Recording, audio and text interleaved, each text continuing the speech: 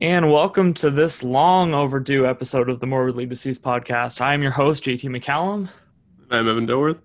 and today we're joined by the caffeinated horror dude himself, Mr. Brad Maven. How are you today? Hello, thanks for having me on, guys. No This is problem. long overdue, right? We've been Oh Yeah, teasing yeah. it for a while now. yeah. Too Thanks for Um, having me on. I'm really excited.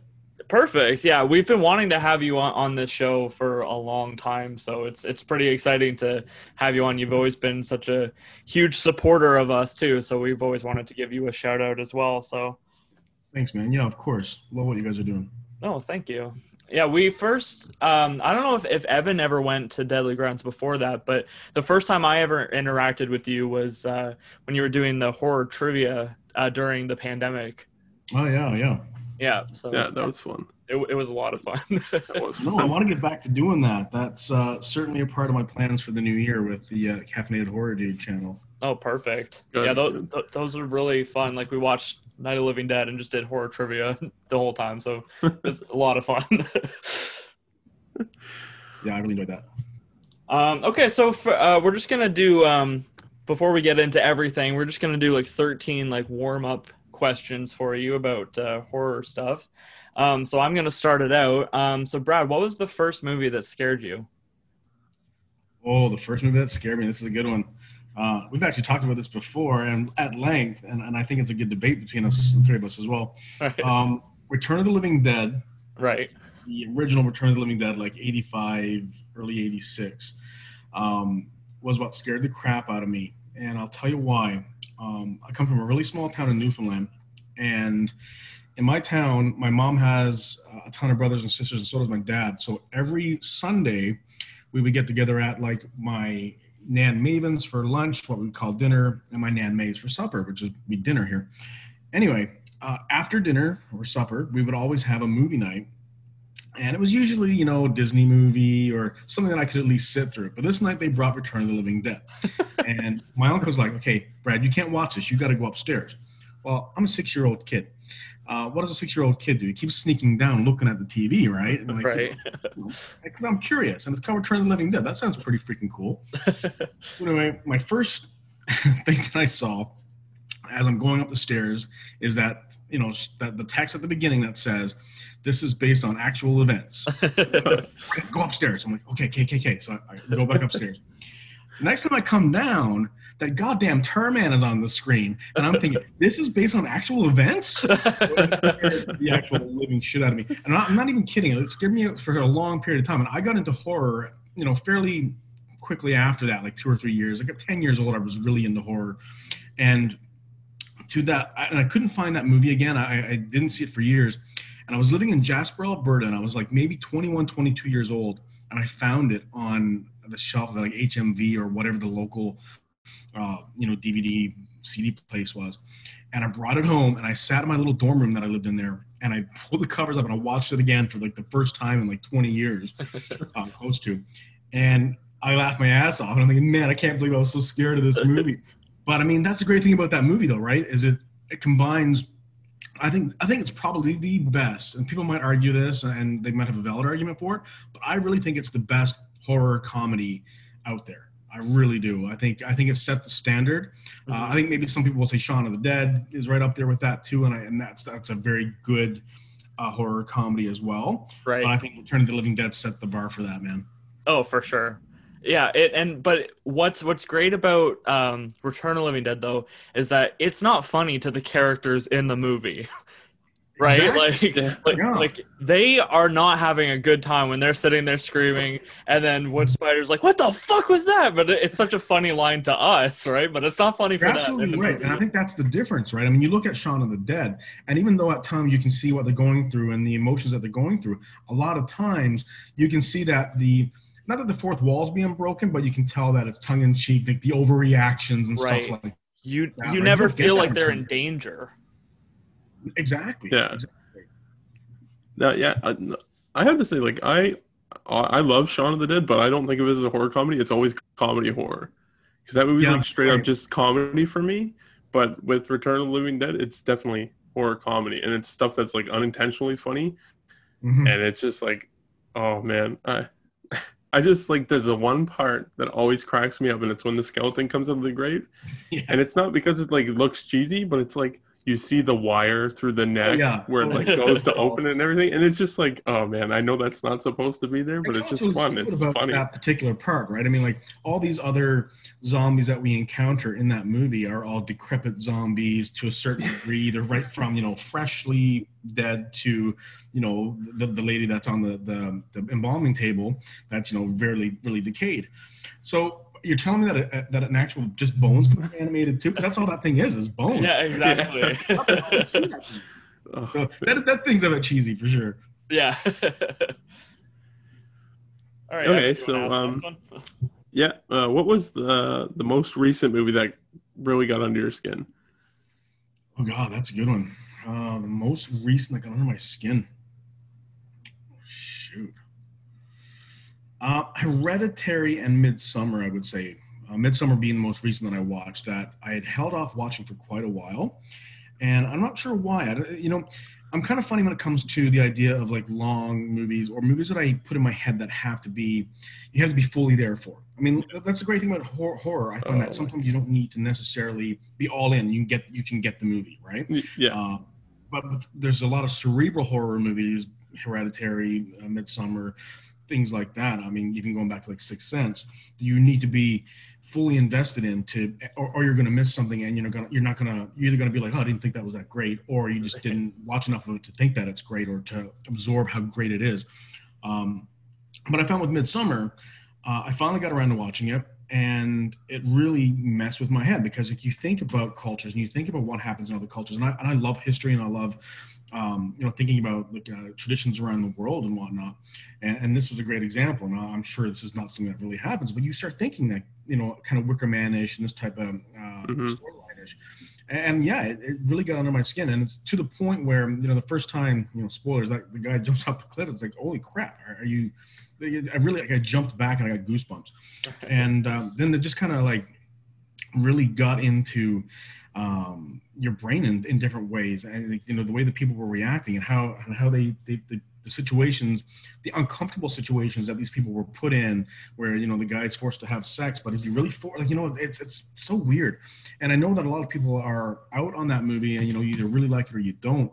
And I think the people that don't probably didn't really sit through it, or maybe they're more of a slasher fan, Yeah. So I that's probably the last one. I got to tell you, man, I get kind of desensitized to this stuff, and I do struggle to kind of pick out the really scary bits. Other than that, cerebral type of horror, what really gets to me are movies like Texas Chainsaw Massacre, for example, and like Vacancy, movies that could actually happen. Those all scare the crap out of me, and I get put in certain situations where I think about movies like that, and I think, man, that could happen right now. You're driving somewhere in the middle of the night, your car breaks down, or so any horror that has to deal with kind of real life situations by, let's say, non-supernatural forces is scary. Oh, definitely. Yeah. For sure. Was there anything you wanted to say to that, Evan? Or I'm just gonna put this out there. I'm gonna be 32 next year, and like you, it was like real young. Like I'm gonna say like at least 5 or so, like is when I got into it. Never anything bugged me. And I remember the first time I went to my buddy's house, me and my 2 buddies, we watched a Siberian film. Oh, yeah. Only movie to ever make me feel the most uncomfortable like ever. Like I felt dirty watching that movie, and I felt I actually was like, oh, I don't ever want to watch this movie again. And I've only ever watched it. I've watched it twice, and it took me like 5 years to watch it the second time, and it still made me feel really weird and like I was doing something wrong. It was crazy. I felt that way after, and I just recently, like a month ago, watched Last House on the Left for the first time. The original one?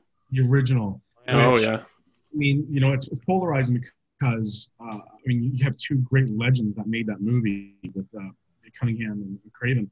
But, I mean, the idea of what you're watching, it felt so off the cuff, and it felt so documentary style that you felt like you were watching it actually happen. And the figure was still dirty, right? Like the whole raping and the brutalizing of the girls. But I found I was taken away from that movie a little bit. Like what I was seeing on screen was traumatized and terrible, and you said you felt sick to your stomach about it. But man, I don't know what they were doing with the soundtrack on that movie, but it was so polarized to what was happening on screen that I don't know if they were trying to like lighten it a little bit. But if you ever have a chance to just go back and watch it, and just watch even like the first, I don't know, like 25 minutes, just for like the twangy background noise and the soundtrack, it didn't fit. I'm thinking, I wonder if I'd love to see this movie updated, but just the soundtrack updated on it. Just Otherwise, that movie, God, ugh. I hate that movie.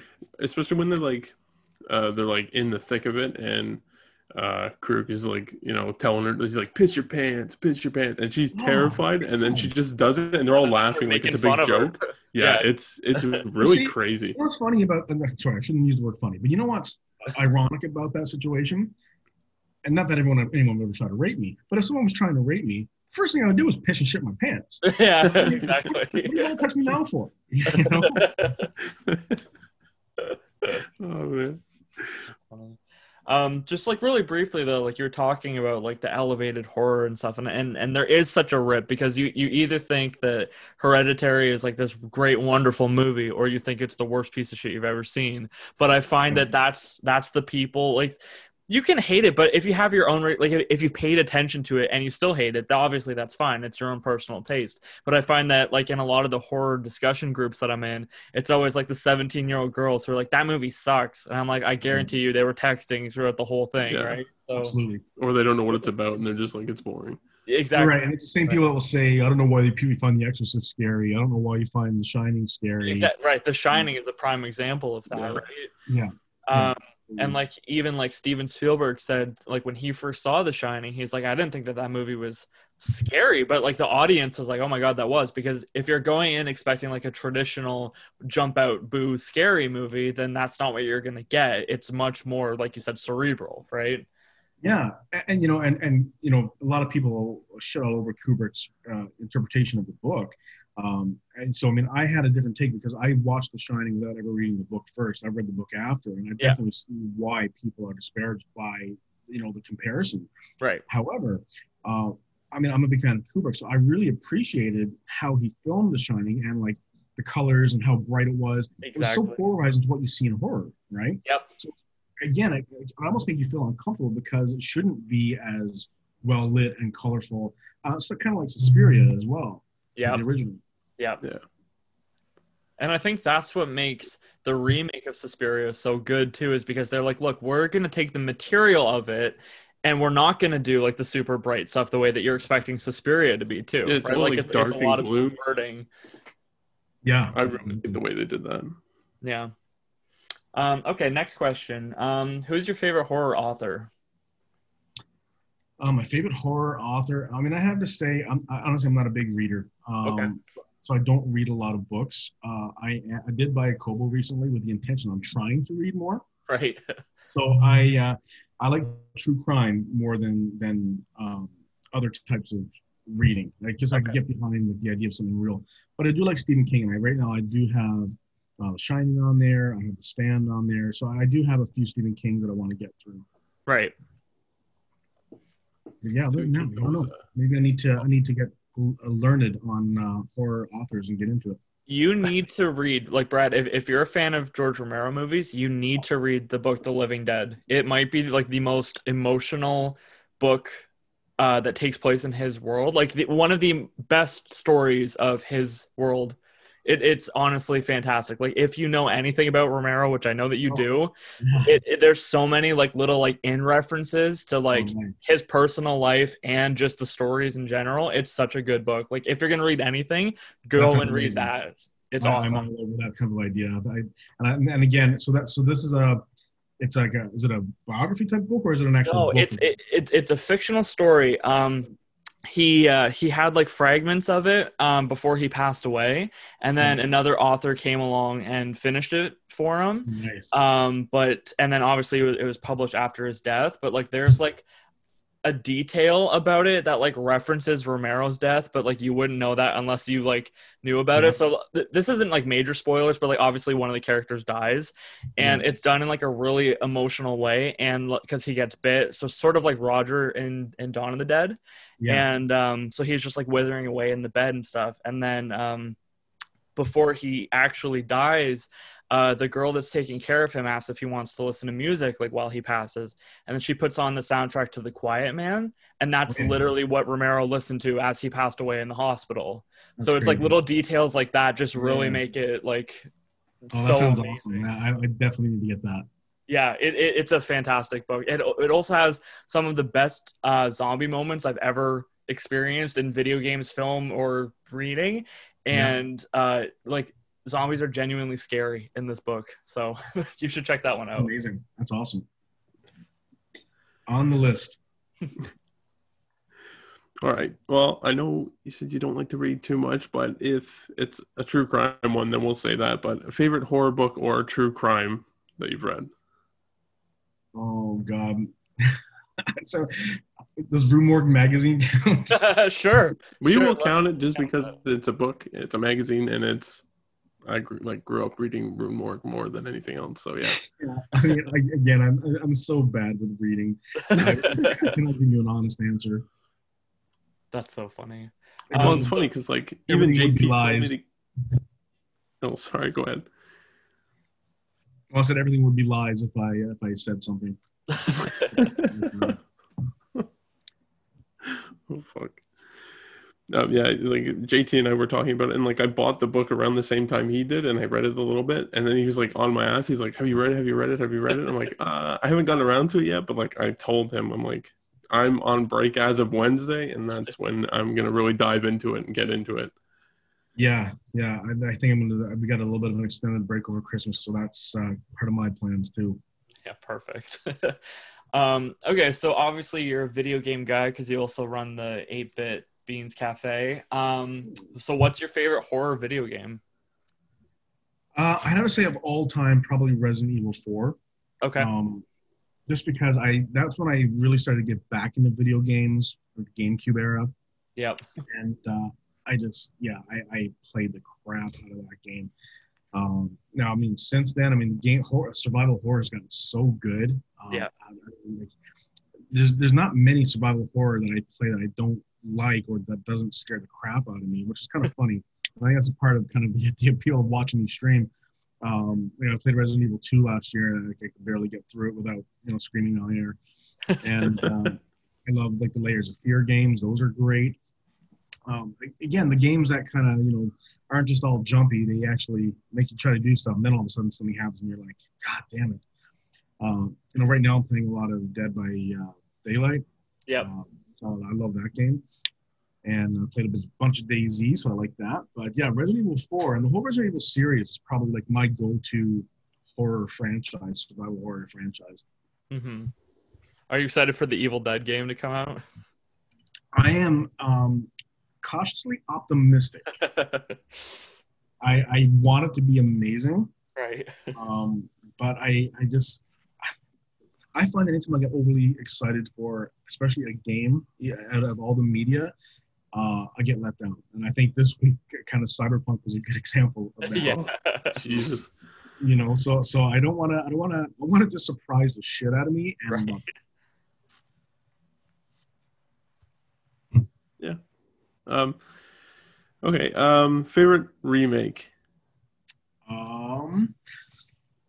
It's a tough one. I want to say Dawn of the Dead. But I think if I had to think back to like what really got me into horror and as a lifelong passion, I'd have to say the Night of the Living Dead remake. There we go. Yes, that's what I was waiting for. That was after Return of the Living Dead. When I was a kid. I think that movie, the Night of the Living Dead remake, was probably the next zombie movie that I had seen, and it was at our small little local video shop, one of the many horror movies that I would bring home. And I remember just sitting there watching with my buddy Neil, and both of us were just like, "Holy shit, that was amazing!" And I just not only did it make me a lifelong horror fanatic, it made me an instant George Romero fan, because that was my first introduction to anything that George was ever involved in. Mm-hmm. So that made me go back and watch the original, and then Dawn Day, and even some of his other obscure stuff, Night Riders and whatnot. Yeah, and I just fell in love with him, and I fell in love with the horror genre in general. Mm-hmm. So that's definitely up there with Dawn of the Dead, a little bit behind. Right. Okay, what's your favorite horror theme song? Horror theme song. It's the Trioxin theme song, man. Of course. Yeah, fair enough. So what I love about the Return of the Living Dead, or the Trioxin song, I'm a big electronica fan too. Like, I love keyboards and synth and stuff. Yeah, like me that. too. It just combines, like, it's the first time that I heard like that style of music actually sound like daunting and scary. Yeah. You know, and it really somehow being that style, it still made it creepy, which I think was the first time that I felt that. Yeah. And also made me now appreciate like artists like Chris Alexander, you know, and what they do with electronica or electronic style synth music in the horror vein. It's just amazing. Yeah, for sure.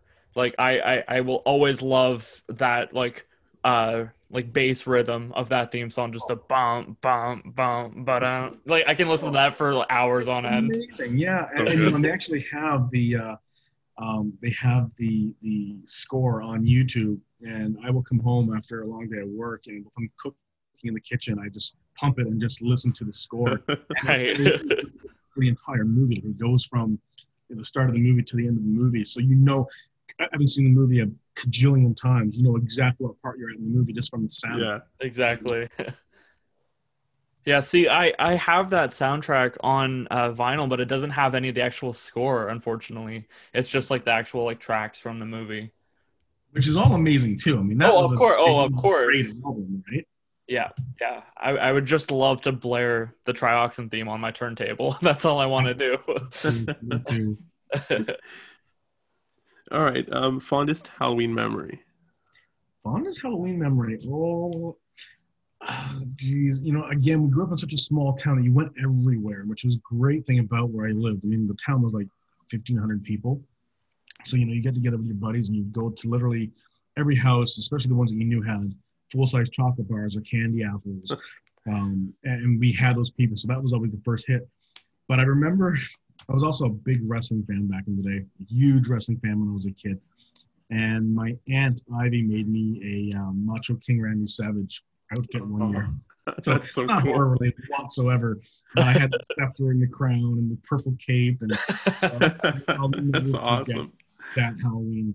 So that was my best one as a kid. I think my best one as an adult was probably 10 years ago. I went to my buddy Paul's our Halloween party. And this is the first time I met Lee Howard as well, which was, you know, a great memory for me.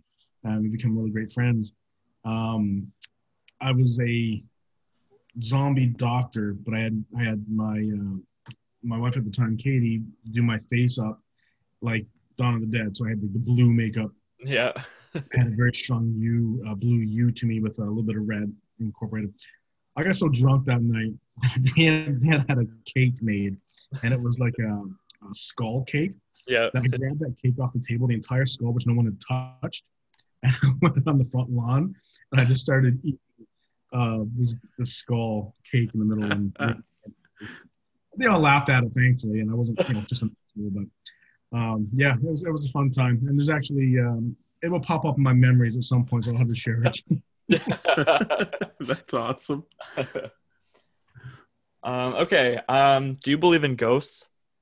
That's a great question. I don't know if you guys ever know that I used to work in the paranormal field, and I actually had done numerous things with consulting on TV shows and stuff Yeah, I like saw that. something about that on your Facebook. You shared like a teaser or something from a show. Yeah. I was always anything that I did, especially in whether it was with a paranormal group or paranormal TV that I'd done, it's always been from the angle of the non-believer, or not the non-believer, but the, let's say, like cautiously optimistic again because I want to believe there's things. I want to believe that there's ghosts, but I don't know. I've had so many things happen over the years that have, and I did that for about 20 years, that I started off as more of a believer, and this is it. This could be something, that could be something, this could be a sound, that could be a sound.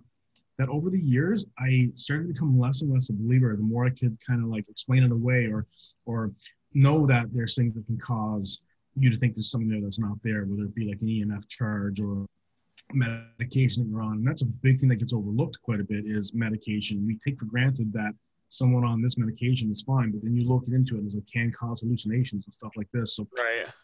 I hate giving this answer because it's not like I don't believe there's something.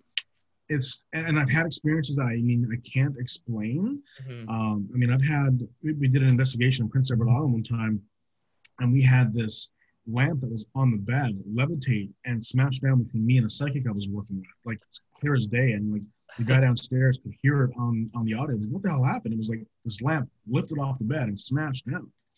And I'm still like, I don't know what that is. I don't know if it's a ghost. Like I don't know. I'm really wishy-washy on the whole ghost thing, I guess. But I believe it's something that we can't explain. You know, I mean, I certainly believe there's things that we can't explain. But I guess my perspective is that's probably not your dead grandma coming back and doing it or saying it or doing something. I think there's something more to it. Yeah. Interesting. Yeah. All right. What creeps you out? What creeps me out? Little things, man. Like I have a big house, and there are times when I'm here alone, and I may partake in a little beverage or two, and then my mind starts going a little bit, and I'll be in bed, and I start thinking about somebody being in the house, and it gets to me, and it's like, oh my god, just go to sleep, Brad. Just go to sleep. I remember one time, I was living in the house with Katie, and she was away with the boys for the weekend at her mom's. And again, it was just, I watched a bunch of horror movies and I went to bed, and a raccoon had gotten into the garage, left the door open, and it just scared the crap out of me. Here, I went downstairs and I was playing with the light switches outside like it was like a rock concert. Just like scaring the way that might be out there. So it's kind of silly, but yeah, that kind of stuff scares me. And I think all the time about, I'll get up in bed and I'm like, did I lock the back door? Did I lock the front door? All right. But it's like, I'm more afraid of the living than I am of anything that could potentially happen from the supernatural realm, Right, exactly. Okay, Freddy, Jason, or Michael? Michael. Interesting. But you're an 80s kid, though, aren't you? I'm surprised it's not Jason or Freddy. It's definitely not Freddy. I'm actually not a huge Elm Street fan. That's me, too. I don't know what it is about that franchise. I just can't. And I like it. Don't get me wrong. I appreciate it for what it is. Yeah. But I don't like Freddy. I don't really care too much for the franchise. And I appreciate it for what it is, but I can't remember the last time I watched it. And I don't know if I will anytime soon. Whereas any of the Halloweens or any of the Friday the 13th, I could be bored right now and go put on Friday the 13th Part 3 because it also has the best theme song. Okay, thank you. Yeah, I have been known every Friday the 13th to just come home and blare that song because that is my favorite version of any of those themes. It's so good. So good. But yeah, I could put any Halloween on or Friday the 13th and be happy. But like I said, I can't remember the last one put on a Nightmare on Elm Street movie. Yeah. See, for me, I used to love the original Nightmare on Elm Street. Like that used to be like my favorite of that series. And then I watched Part 7, like the Wes Craven's New Nightmare one. I just love how that one did something like kind of original and unique with it. And he was playing with like the meta things before he did Scream. So I thought that was kind of cool. But then like going back to them now, like I know everyone loves Dream Warriors, but I'm not a huge fan of that movie. So like yeah, exactly. I still enjoy like Part 1, but like if I never watched it again, I wouldn't feel like I was missing out on anything. Exactly. And it's a classic example. And again, I agree with you about New Nightmare. I enjoy that one on a different level. And I think the reason I like that one is for the same reasons that I liked Part 1, is that they had a successful Part 1. Then it went so silly and off the rails. And it was just like, I can appreciate trying things and I can appreciate where you're trying to go, but it went all like a terrible example, but like it went from Texas Chainsaw Massacre to Texas Chainsaw Massacre 2, Yeah. as far as, you know, we did the seriousness to the over the top silliness. Right. Know? And I don't know, there's something about that in the Freddy movies that just I don't care for. You know, No, like I said, I appreciate one because it was genuinely scary and he wasn't over the top with all the one-liners. And then I appreciate the 7 and Nightmare because it just kind of went back to the origins. And like you said, all that meta stuff was so awesome in that. And like I said, that was the first time you've ever seen anything like that. Exactly. And like even too they had to make him scary again, right? Because like you had all these really dumb moments where he's like you said, like the over to the top like one-liners and stuff, and like that wasn't him in the original. He was like a creepy guy, but he was also defined as like a child murderer and predator. And then right, and then in like 3 and 4 and beyond, and he's just like he just always says jokes, right? He's cracking jokes. Everybody's like, "Oh, we love Freddy." Child predator, molester, killer, to being marketed towards kids with, you know, action figures and video exactly. games. They went over the top with the marketing at that age group. Exactly. Exactly. I don't understand how that happened. Yeah, it is pretty strange. Oh, I gotta agree.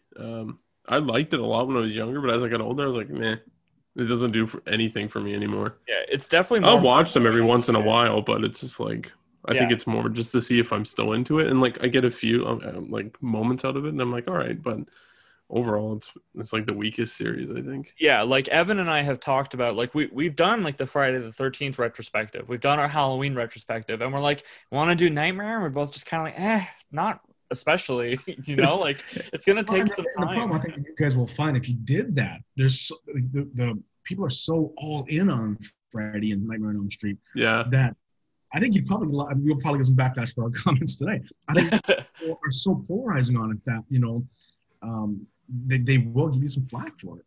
Yeah, for sure. Okay. That's par for the course anyway, right? Yeah, exactly. All right. Favorite Universal monster? Oh, Gilman for sure. Really? Yeah, there's something about that series. I mean, I know that's a kind of a left field answer, but I don't know. I love that series. I love all of them. I love that early 3D that they did with it. It was so cool.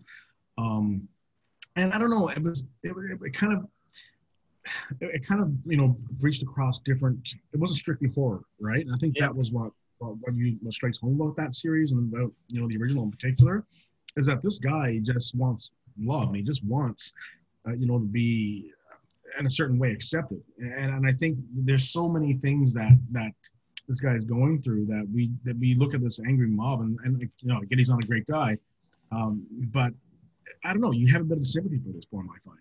Whereas, and I mean, so you do with Frankenstein as well. I mean, don't get me wrong, but I don't know. That one's always resonated with me, and definitely the one that I've watched the most. Mm-hmm. And Invisible Man as well, I've always appreciated. Mummy, you know what? I appreciate what the Mummy became in culture, and you know what we come to expect from, or what we envision as the Mummy, and what we see it in every different type of platform that we see or type of media that we see. But I mean, the original movies I really didn't care for, but I appreciate what it did to set up this kind of culture of the Mummy.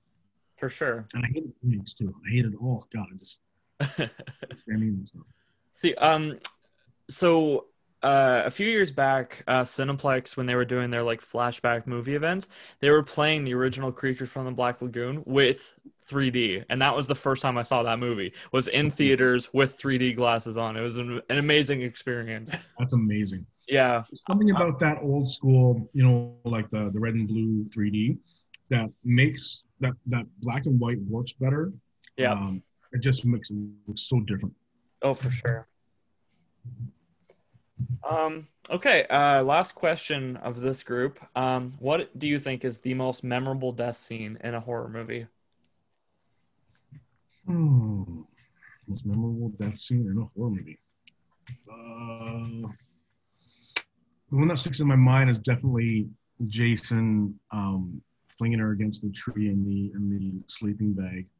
Yeah, I mean, I know it. that's a good one. The thing about that particular kill is that it's mostly perceived because you're not seeing anything overly gruesome. But I think it's just the idea of it that you just maybe it's not overly graphic, but it's funny and it sticks with you, right? Remember when you fucking did that to her against the tree? Well, I wish they would have kept it because like if you go back and you watch like the test footage and everything, he whacks it like 8 times, and then he finally drops it. But in the movie, it's 1, 2, bam, and then it's like, oh, okay. But like you see him start to get tired in the test footage as he's smacking. It's like I wish they went with that because that would have been so much. I don't even care if it dragged on too long. Just seeing him get tired, just hitting this fucking sleeping bag against the tree constantly, I think that would have been so much better. See, for me, the most memorable death scene, it's also from a Friday movie, but it's from Jason Takes Manhattan when he punches the guy's head off. Yeah. That is my most memorable death scene, just because like it's so absurd that like that's just my instant go-to of like, wow. This guy just like works so hard to just punch him, and then he's like, come on, give me your best shot. Just grabs him by the collar, just boom. And then it falls into the trash can. It's so good. You definitely, I mean, you got to say the Friday franchise definitely has some amazing kills. Oh yeah, I mean, like that's for me, like that's all that series is just like setting up cool kills. Yeah. I think I'm like honestly, I know it's like it's not like that gruesome or anything, but the one that sticks out to me is Halloween when Annie gets killed in the car. Because when I watched it when I was younger, you see her go to the car and it's like locked, and then she goes back and the car's unlocked and it's all fogged in the windows, and you're like, oh shit. And I'm sitting there as a kid like watching this in my grandma's room, all the lights off, and I'm like, what the fuck? And then it just and then he grabs her and stabs her, and I was like, oh my god. Like just being that young and like remembering that all the time, I'm like, that is definitely one of my favorites. For sure. You also you can't go without talking about the Sub-Zero kill in Jason X. Oh yeah. That one's pretty good. I think we might have talked about this before, but what do you guys think of Jason X? Is that on your radar? Man, it's so campy and fun. Oh god. Yeah, like you can't take it serious at all. No. I have such a love-hate relationship with that whole franchise. I don't even really like part 1 that much, but part 3 I enjoy, and then part 6 I love, but then the rest of it is so hit or miss with me. So I just like casually enjoy that series, but like obviously like I know about it, but Jason X to me is as good as part 4. You know what I mean? Like there's no, I don't necessarily have a high quality of standard for that one. So yeah, no, for sure. Do you like the remake of Friday the 13th though? Or I do. I think it's one of the better remakes. Yeah. I think it's one of the better Friday movies and remakes in general too. But I think that it actually takes that like the story of the first 3 or 4 movies and then just modernizes it and makes it better. Yeah. 100%. Yeah. Well, because I always liked him as he ran. I always thought that was cool. Like he walks, I'm like, all right, whatever. But like he's like 10 times more menacing in that movie because like when he moves, he's pissed off when he moves. Yeah. And like even when they're hiding and he grabs all the canoes and he's just fucking throwing them. And I'm like, oh my god. I love in that first like opening 15 minutes, like just before it cuts to the title, when the guy's in the bear trap and Jason's just running and he like twirls his machete before into him, right? And I'm like, holy shit, like Jason's awesome in this one. I think they did a really great job with that, and that's so polarizing to the Nightmare on Elm Street remake. So here's the thing is when I first saw the Nightmare on Elm Street remake, I was like, this is way better than the first one. And really? then in my head, I always had really fond memories of that remake, and I watched it recently, and it's not good. No. I don't know what the hell I saw in it before, but I remembered really loving it in the theaters. And I kind of, I've said in times before that I find that it takes a lot for a horror movie to not resonate with me on some level. Like, appreciate it to a certain degree. Like, I mean, I think I might have said it to you guys before that even the worst horror movie is a good horror movie. But and I know that I think they came from King or somebody said that. I feel the same way. But this movie, I don't know. I will never see it again. There's no redeeming qualities to it for me to watch it. No, there's nothing fun about it. It's not. Like, even if it was trying to be serious, it's not as serious as I would have liked it to be. Even the dark humor they have in it, it doesn't hit with me. It falls flat all the time. And like, I love Jackie Earle Haley. I think he's an amazing actor, and Yeah. it sucks that he didn't really, I guess, maybe get the, because I don't feel like he portrayed the character like to his ability, Oh no, especially with absolutely. like, No. If that's what you had to base him on was this role, then you would probably have a different appreciation for him. yeah. Oh, for sure. Yeah, because like there's like the thing going around still, and it's been going around for years where they're like, oh yeah, let's either get Robert Englund in it, and he's almost like 70 now or something, and then it's like, oh well, let's get Kevin Bacon in there, and Kevin Bacon apparently has said like I would do it, and I'm like, I don't know, I can't, like, I loved him in Hollow Man. I think he's a great villain. He was great in I Hollow don't, Man, yeah. I don't think he could pull off Freddy. I don't know. I think he probably. I don't know. I think he could. He's got that creep factor. And I remember there's another movie that he's in, where he's like at what was the name of that movie? Where he's had a boys' school and he molests the kids and stuff like that. He's like security or something, and then like 20 years later, the kids go back and they kill him. Oh, and torture him. So it's pretty much Nightmare on Elm Street. I think I know what you're talking about. I just can't But remember what the hell it's It called. really makes you kind of see like how you're thinking about him as like say Freddy now, how he could pull that off, and just how he played that role, Mhm. and just being like someone that would torture kids and whatnot. I don't know. I think he could do a good job with it. Yeah, it would definitely be interesting. I just don't know when we're ever going to see another Nightmare on Elm Street movie, because it doesn't look like they're itching to like remake it at any point, right? Wes Craven, actually, his estate just got the rights back to it. Right. So, they might be working on something. I'm honestly praying to God, as much as I don't like the films, like I'm not crazy about them, I'm hoping it gets a decent box set from Scream Factory, because they've done Halloween, they've done Friday the 13th, and it's like they're dealing with New Line now as well, so they could if they put out a nice box set of that, I probably might appreciate it. There's no doubt that I would still get it as well, and I have the original DVD set that they came out with years ago. Yeah. Because again, just as an appreciation of what it is, right? Yeah. Exactly. Okay, so do you want to talk about some Christmas horror? Yes, because it sucks that it's not tomorrow, because fucking Black Christmas is 46 years old, and that's just wild to me. Yeah. Oh, Can you imagine? It's honestly, I remember. It's so ridiculous. I remember watching it like when I was really young. Went to my dad's place. We rented at the VHS place, and I was like, "Man, this movie's actually so creepy." And then I watch it now, and just it's still very, very creepy.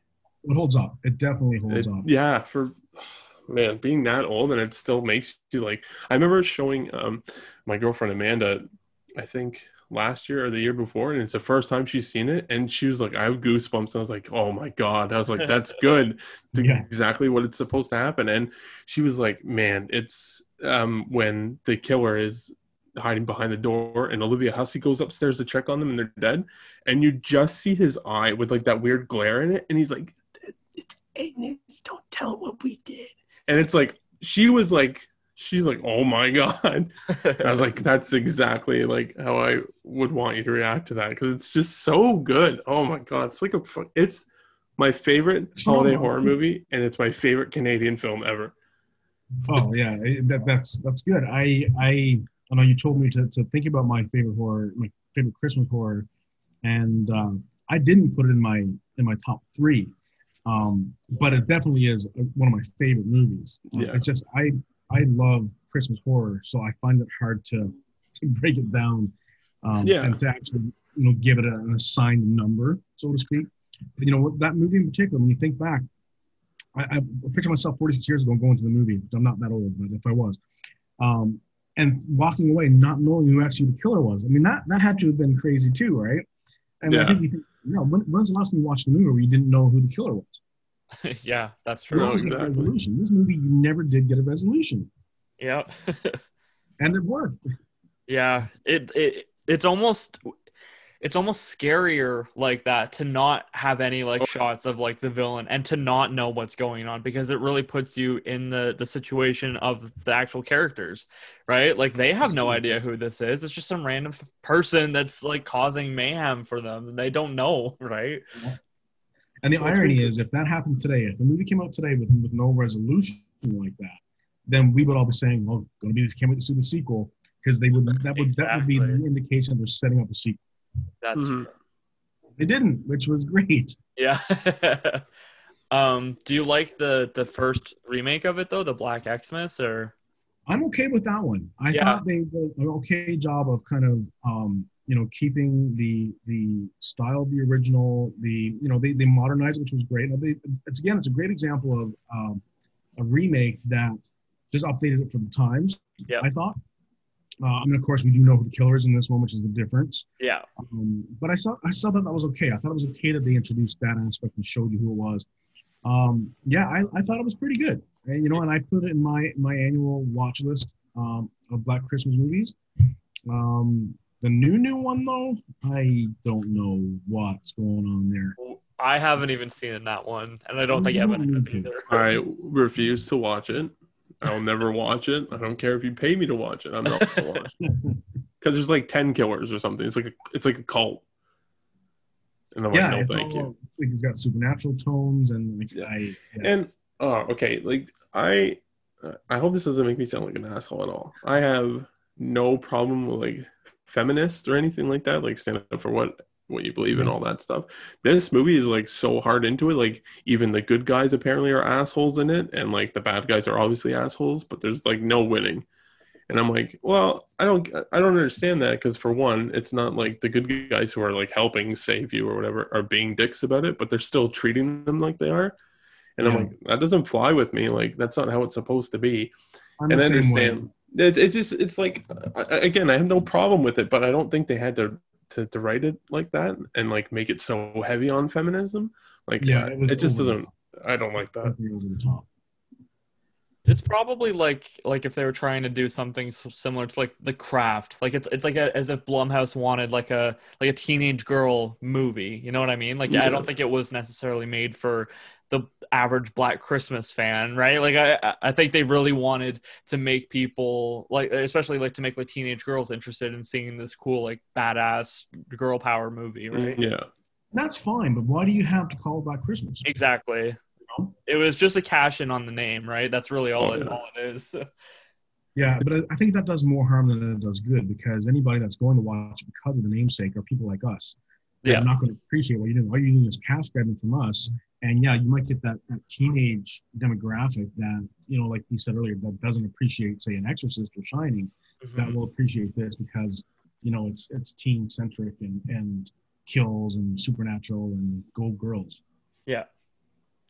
It's like, I remember the first teaser they put out for that. I was all for it. I was like, man, this actually looks good, because it didn't like go into too much detail of it being multiple killers. What we're gonna do. And I was like, holy fuck, they're remaking it again, and it looks like it's gonna be how I want it to be. And then you get the full trailer, and it's like they deceived the hell out of me. Yeah. They tricked my ass so much. I was not happy about that. I want that on a t-shirt. They tricked my ass so much. Definitely should go on. All right, so what do we want to do? Do we want to do top 3 then, and we'll count down from like 3 to 1? We'll go around every. Yeah. All right. Okay. Well, I'll kick it off. I'm gonna go with Christmas Evil from 1980, and it's directed by Lewis Jackson. It's like really sleazy, and I think it was so cool. Like when I first found out about John Waters, and this is like his favorite holiday movie of all time. Yep. But it's just like, it's just so like weird and sleazy. And the guy who is playing Santa, I guess he dresses up like Santa because he snaps. His name's Harry in the movie. He's so weird because he almost acts like he's like a kid. He almost has that mentality. And when you watch him, he's like, oh, believe in Santa and all that stuff.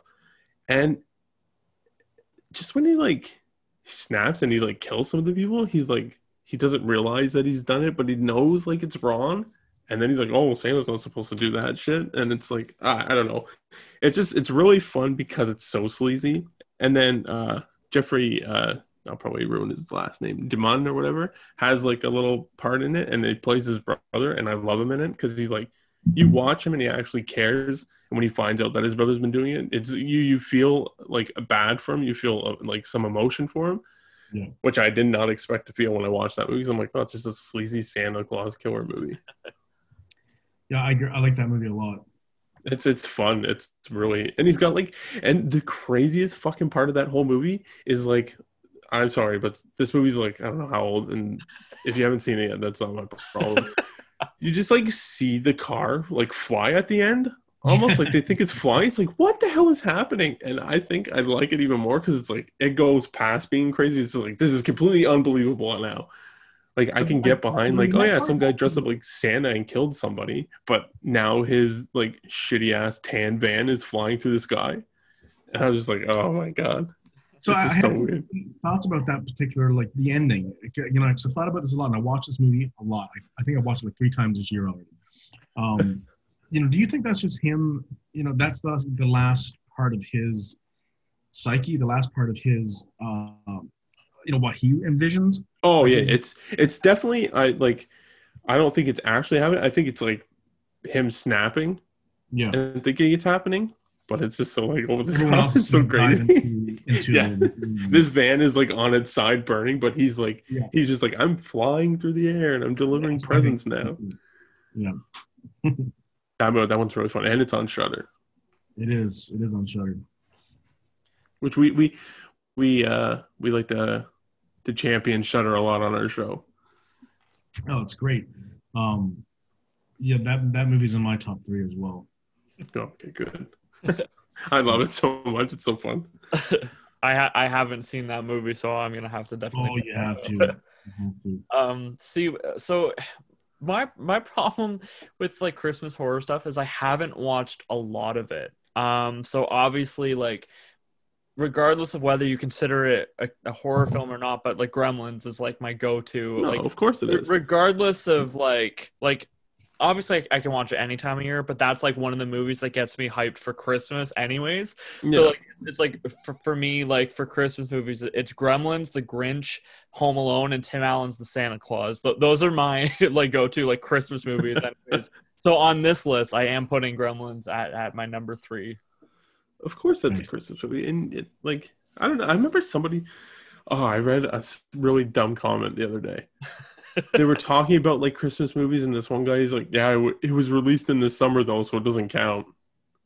I shit you not. And I read that and I was going to reply, but I was like, it's not worth my Well, time. you know That what's is so funny? stupid.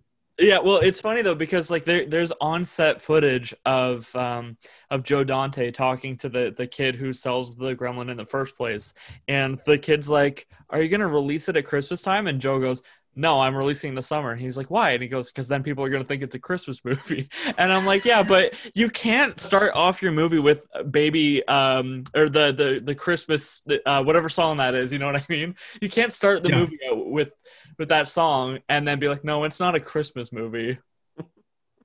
Right? Like No, it's just kind of bizarre. The whole first scene, I mean, is going, you know, to the snowy downtown area of Gremlins and Back to the Future, and then going to the tree lot. I mean, it's yeah. Exactly. Right. So like you can't say that that's not a Christmas movie.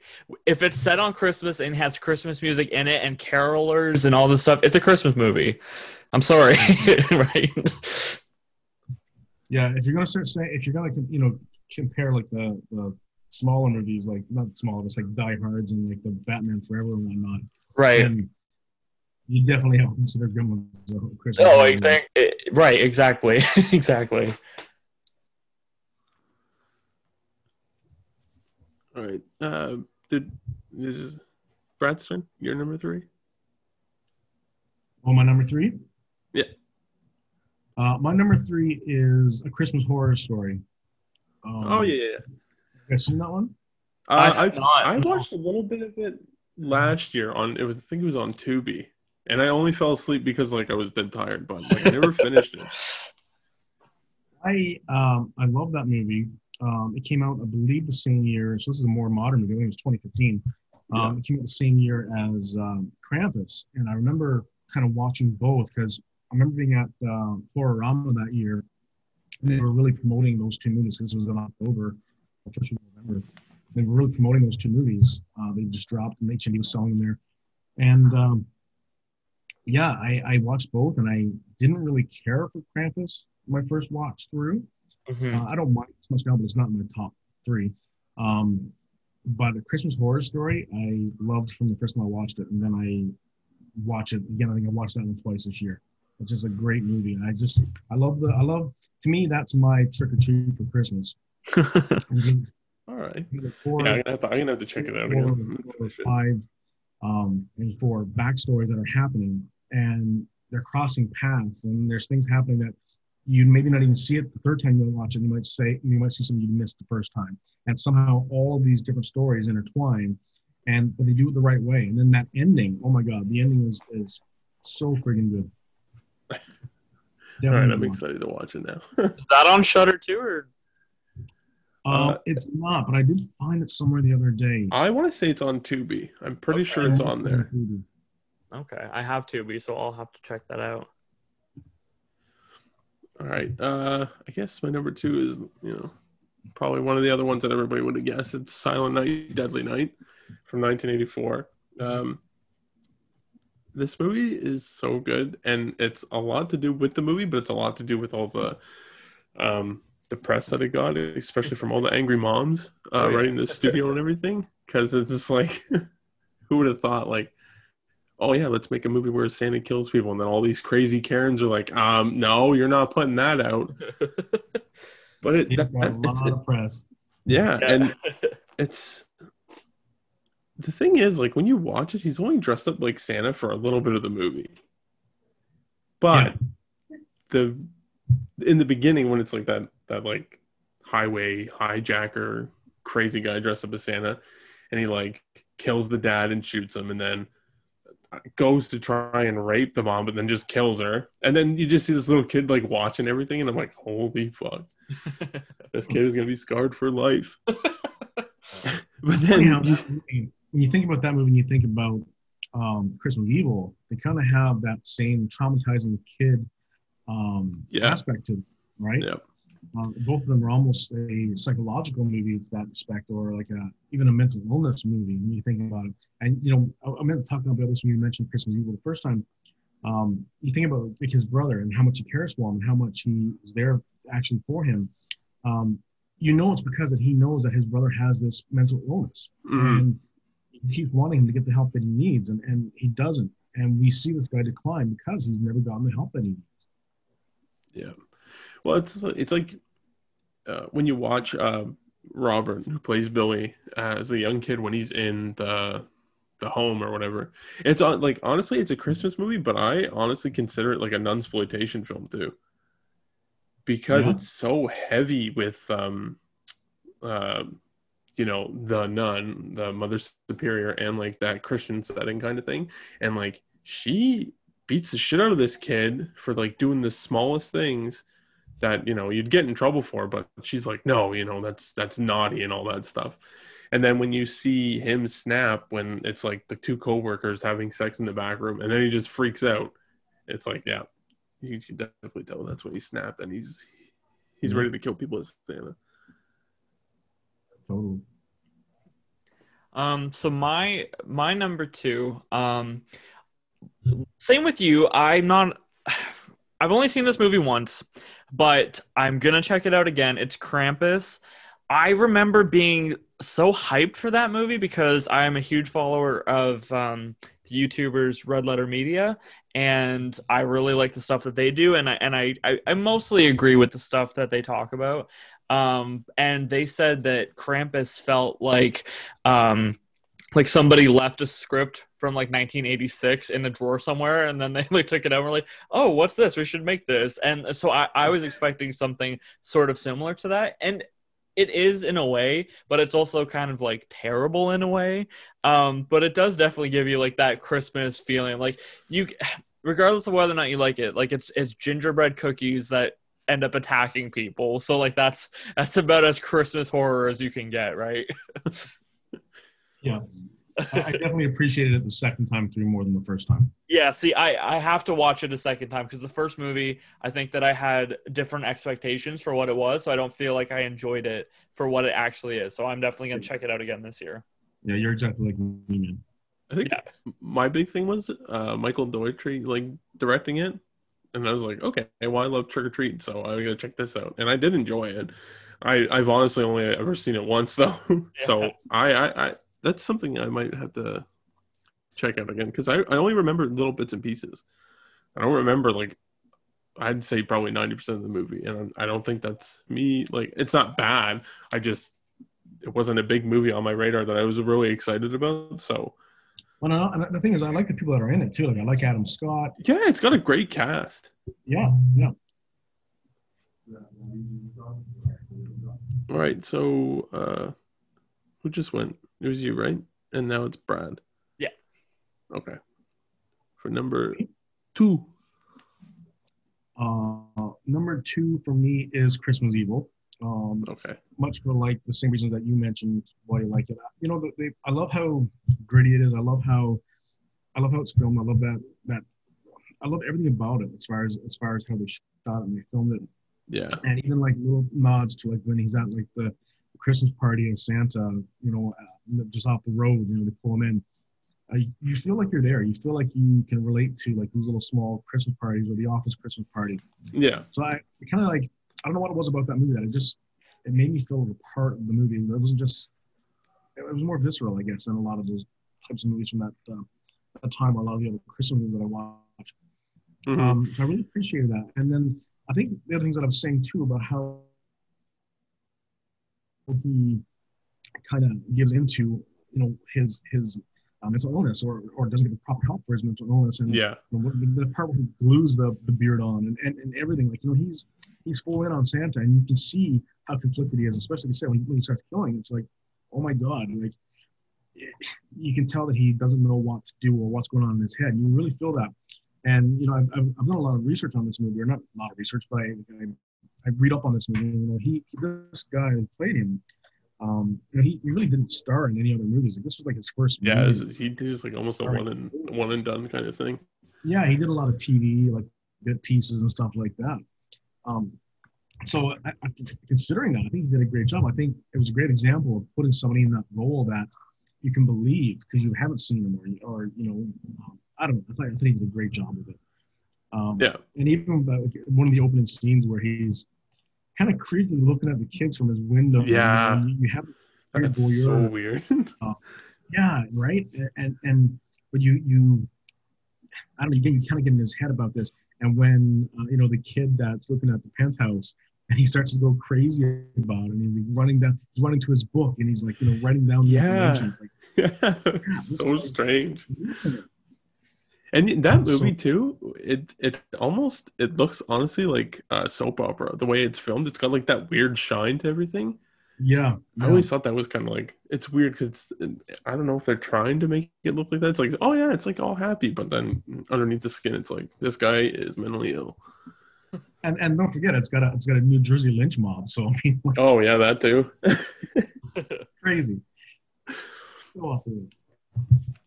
All right, well, mine is obvious, very obvious. For number 1 is Black Christmas. For the cast alone, Olivia Hussey, Margot Kidder, John Saxon, like Art Hindle, Lynn Griffin. It sucks because Lynn's only in it for a little bit because I like she's a great actress, and I was like, oh damn, she died so early. But I mean, even Art's in it, like when they're like, oh yeah, we can't find her, we don't know where she is. He's playing the role, and he's actually like a concerned boyfriend. He's pissed off, and when they go to the police station, like, why aren't you doing anything about it? Like, it's all believable. I really feel like he's really concerned for her and all that stuff. So I mean, he plays it right. And I mean, even the house mom's so funny. She's just like alcohol everywhere in the book, in the back of the toilet. It's just like the part that stands out to me is just like, come on, Claude, where are you little prick? And then the dad walks up and he just kind of stares at her. She's like, thank you very much for doing this. This is so nice. And then he just walks away and he just gives him the finger. I'm like, it's so awesome. Yeah, I love it. But yeah, even it gives me goosebumps too when Olivia's like yelling up at Barb. And she's like, please answer me, like, please, because the cops like, listen, the calls are coming from in the house, and that guy's just a fucking idiot. He's like, listen, don't tell her, just tell her to leave. And I understand he's having a problem with it, but he's like, all right, the calls are coming from upstairs, you need to get out.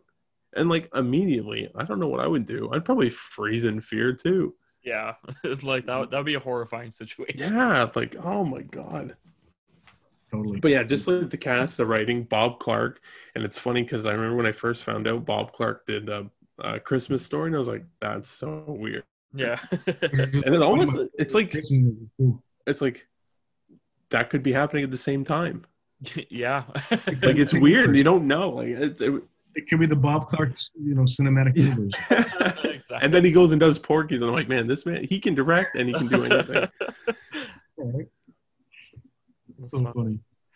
So my number one, I honestly, obviously because I saw it first when I was a kid, it's Black Xmas. I like the remake just a little bit better than the original. It's just so bizarre. Not even in terms of the story, but like the cinematography is such weird choices. Like there's like a lot of like, it looks like a fish lens where like it's like a super close up of someone's face or something, and then like the whole background is so distorted, but then you have like the Christmas lights in the background, so it's just such a weird like nightmare fuel movie for me. Yeah, I can see that. I honestly have to watch that. I haven't seen it in so long. I wouldn't mind revisiting it. Yeah, for sure. Because I didn't like it. Wasn't like I hated it. I remember being the part that weirded me out the most, and I was like, oh, okay, whatever, is like they made Billy the killer now, and it was like they gave him a whole backstory, because I was like, yeah, again, like we said, not knowing was probably the best thing about that movie. Yeah, they started off with him, right? I'm pretty sure, where he's like, yeah, they're like cutting up, like stabs them and stuff. Yeah, and he's putting like cookie cutters on their skin, and he's like making cookie skin. I'm like, okay. Yeah, there was just a little bit too much backstory for him in the movie, but other than that, I think it's a pretty solid movie. Yeah, because then I remember you see him once or twice, and it looks like he has like the advanced stages of jaundice. Like, he's just all yellow. He definitely has jaundice. And I'm like, oh, okay. Yeah, a yellow man running at me. Yeah, and then it like pretty look. It's not graphic, but like there's the part where like the mom has sex with him too. Oh yeah. And there's just like moments of that. Like when I first saw that movie, I saw Halloween first, obviously, and then when I watched this one, I'm like, this is like a remake of Halloween, which is funny though, because like there's a lot of elements of the original Black Christmas that obviously inspired the original Halloween too, right? Like the point of view of the killer and all the stuff. So, but yeah, it was. I remember. I'm pretty sure the original girl in Black Christmas. I think it's Andrea Martin. Yeah. She's the house mother in the remake, is she not? Yeah, she is. That's right. Yeah, and I remember that was probably one of the things I got really excited about, because I always like when they bring somebody in from the original to give them a part, because it's just like it feels connected. And I think that was one of my favorite parts, because like she was a little bit more. See, she lasted a little bit longer too, didn't she? I think she made it almost at the end of the movie, and then they killed her. I like that you did that with her, because it drove a lot of parallels to Carrie and Carrie 2. Yeah, that too. I remember the first time I watched Carrie 2, and I was like, oh shit. I was like, that's so cool. And I love that. I like when they're like, yeah, well, let's bring somebody in, from the original one, or do something from the original one that kind of let, the fans of that movie that are coming to see this movie know that we're thinking about them. Yeah. Well, it's kind of the same too, how like Rob Zombie's Halloween didn't have to be filmed in South Pasadena, California, but just knowing that it is, and seeing similar spots like from the original movie, like that just looks like Haddonfield. You know what I mean? Yeah. Like it's so crazy. And like I agree with you. Yeah, and like even like in the Halloween 2018 one, like it doesn't feel like Haddonfield the way that it does even in Rob Zombie's one. It's a completely different style, obviously, but like you can still tell that it's the same place. And like even when in the scene when they're in the library and Laurie looks out at Michael standing there, he's standing in front of Laurie's house from the original movie. So it's just like little touches of that. That's just like you don't realize how much it actually impacts your enjoyment of something, right? Yeah, that's very cool. Yeah. Little touches mean a lot, man. Oh, for sure, especially for us. Oh yeah, for the fanboys, right? Yeah. Is that it? Did everyone give 3 or? I didn't get my number one. Oh, okay. Yeah, Brad has to do his number one. Okay. Well, my number one is a movie that I discovered for the first time 4 years ago. It's called Rare Exports. Oh yeah. Yes. It's on Shudder right now. It's a Norwegian movie, which probably turned a lot of people off from seeing it the first time, or like getting around to watching it. They just think it's a foreign film, but it is phenomenal. It is by far my favorite Christmas horror movie. Just everything about it, the fact that it's filmed in Norway, it's hard for me to talk about this movie without giving things away. It's just one that you really have to watch and experience. And yes, it's subtitled. The thing about this movie, I watched it the first time, fell in love with it, knew I wanted to own this amazing movie and have it in my collection forever. So this movie came out in 2010. Like I said, I think the first time I watched it was probably 2016 or so. Back in 2010, 2011, around that area, they had this really cool limited edition that actually came in this crate. Because as you can probably get from the title, Rare Exports is actually they export something. I won't give away what it is, but they export something in these big wood crates. And they were giving out or selling the DVDs in these crates. And now, of course, if you want to get it, you got to pay like $300. And I'm like, damn it! I wish I would have discovered this movie earlier because I want to own that. Yeah, that's awesome. So yeah, highly recommend it. It's mostly circled around this little boy who, believes in Santa, and there's something weird happening on the mountain, and it's a really great movie. I haven't seen it yet.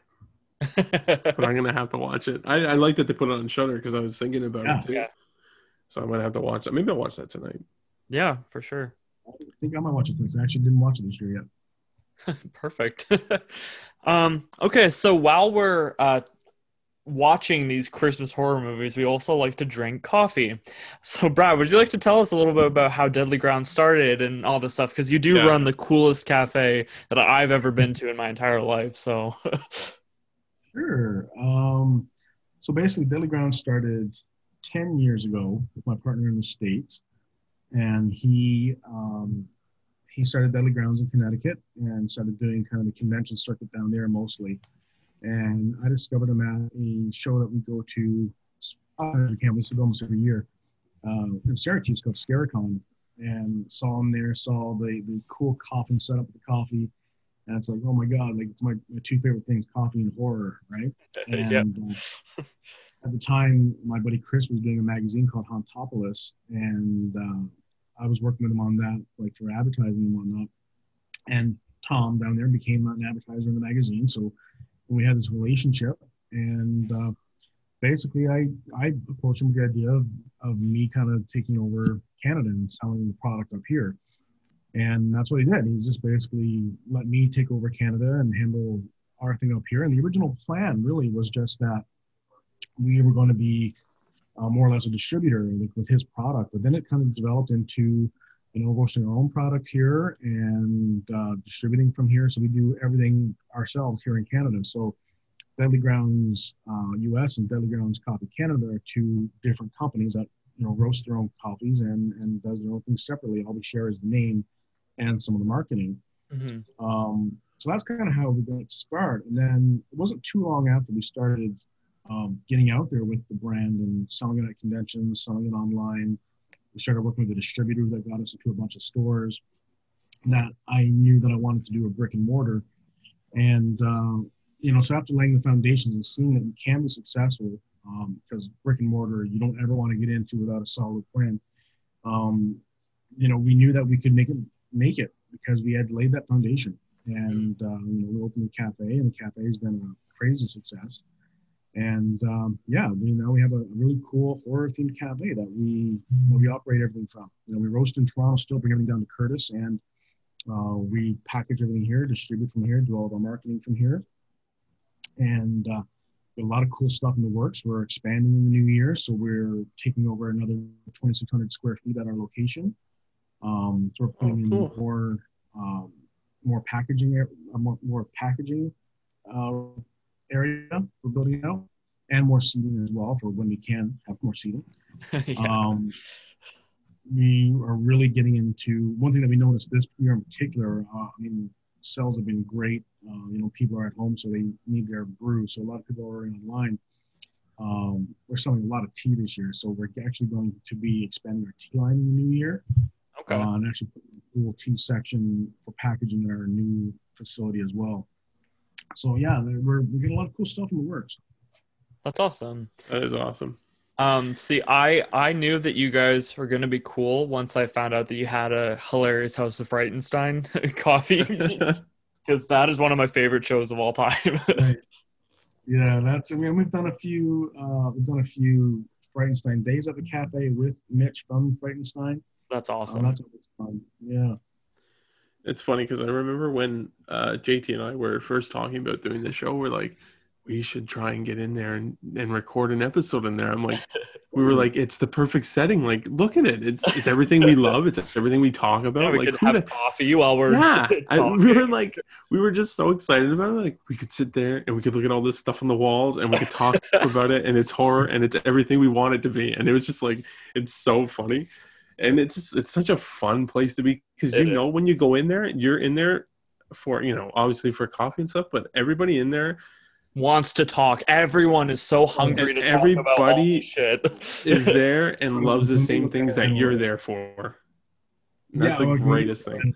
When people are there and how much time they're spending in the cafe and whatnot, it's because they're enjoying the environment, right? Yeah. Yeah. Anybody can go to a regular cafe. Why would you want to go to a regular cafe and you go to something that fits the theme that you're into? Exactly. Exactly. It's your niche. Yeah, and we're just so lucky that we live so close to you. I mean, Montana literally works right across the street from you at that nail salon. So she's in there all the time, right? So it's daily thing. I wish we lived in your area. Or put one in Hamilton, put one in Kingston, put one in. Sure. Yeah, exactly. Right, and it was just I think it's something little, but me and JT were really appreciative.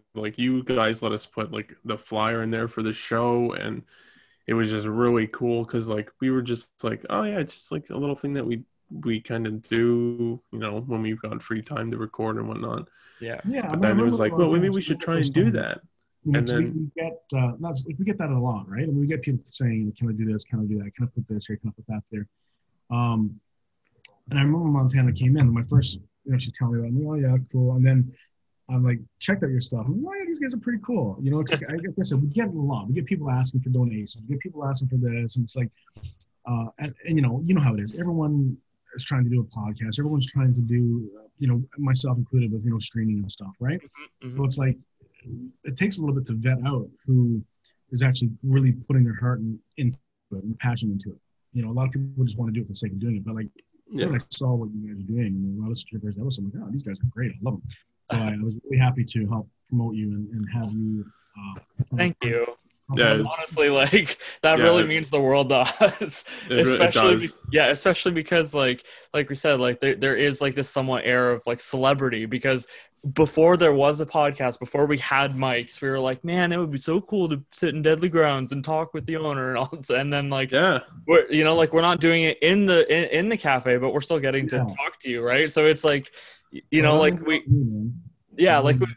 we have such this the legitimate horror family that in this area too, right? So there's a whole bunch of people that frequent your cafe that also listen to us, and it all just feels interconnected in a way, right? It's funny, the Toronto, and even just Durham, we have a lot of our horror community here is amazing. We have several really great podcasts that are from this area. We have the Horror Themed Cafe. We have some amazing horror artists that are well known. It's kind of cool that we're all in the same area. Yeah, no, for sure. And like you never really realize how many of us there are like scattered out there. And then but then to not only be scattered but to also be close by as well, right? Like you don't Yeah. just have to go to a convention to meet all these people. You Yeah. really just have to go and you're going out for morning coffee anyways, might as well go into a place where you know you're going to have good conversation while you're Right. waiting. It's a permanent setup convention, right? Yeah, exactly. And the first time that I ever even heard of you guys was when you were putting up that the pop-up like horror convention thing, the outside The flea market. the horror flea market. And I first of all, that was such a fantastic day. I bought so much really shit. fun.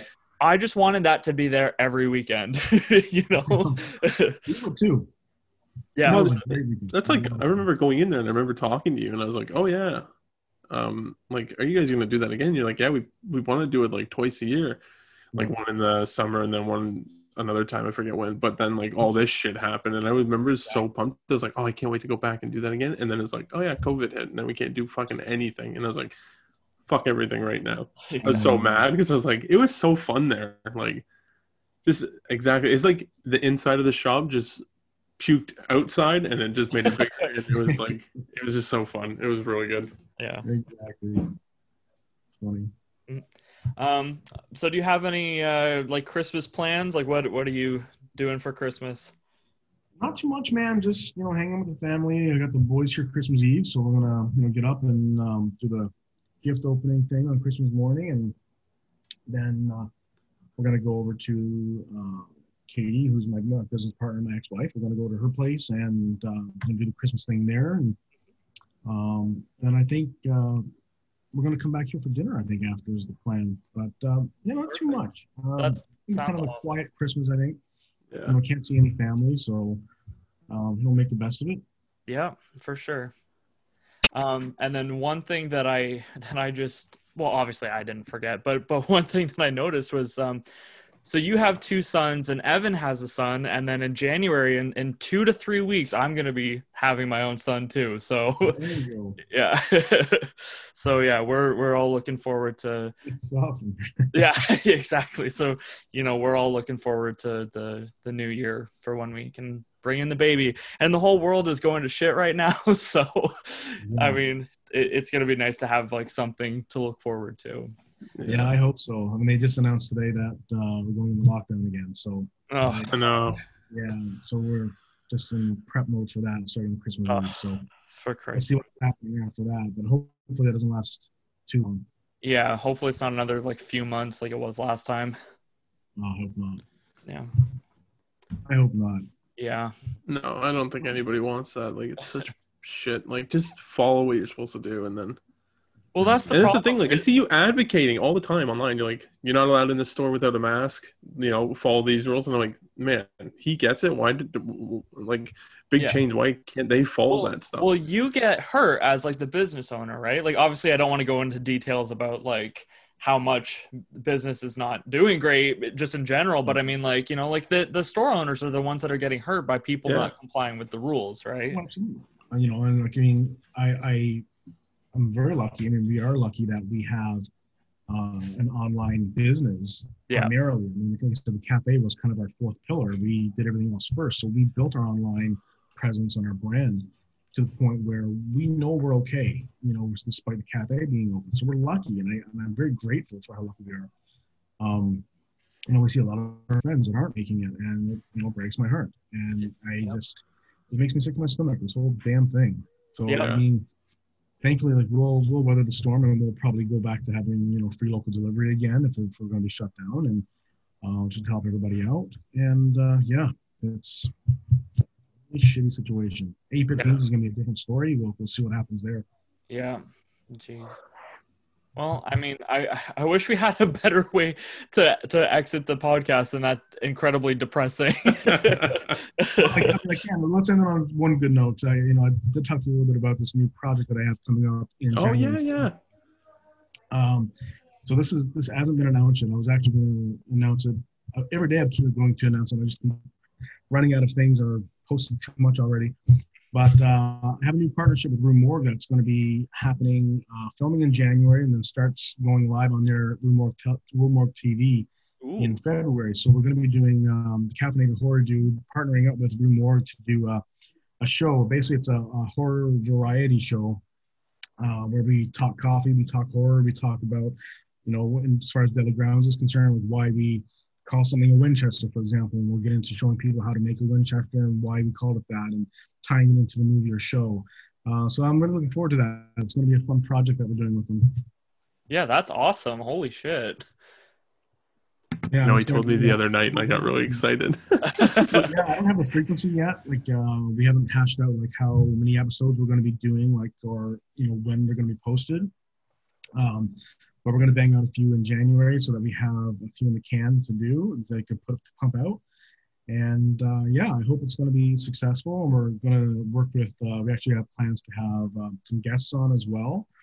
I think it could be a lot of fun. Rue Morgue is really excited to have us, or the Caffeinated Horror Dude, on their platform to bring something new and different to their Rue Morgue TV lineup. So I'm excited. Yeah, that's awesome. Wow, congratulations. Thanks, man. Yeah, that's awesome. Okay, well, unless Evan wants to say anything else, or are you good? I will say thank you very much for finally coming on, because we've been wanting to do it for so long. Yeah. I'm glad we could work something out finally and get you on, because honestly, we fuck Tim Hortons, fuck Starbucks and all that shit. Like, if this anything goes in again, I will make sure we get our coffee from you and support you guys, so you guys can stay afloat, and these big places that'll stay afloat no matter what. Exactly. Yeah. No, I appreciate that. Yeah. Well, yeah, we definitely appreciate everything you've done for us and for the community in general, not even just the horror community, but the community as a whole. So thank you very much for everything and for coming on the show. I have been your host, JT McCallum. I'm Evan Delworth.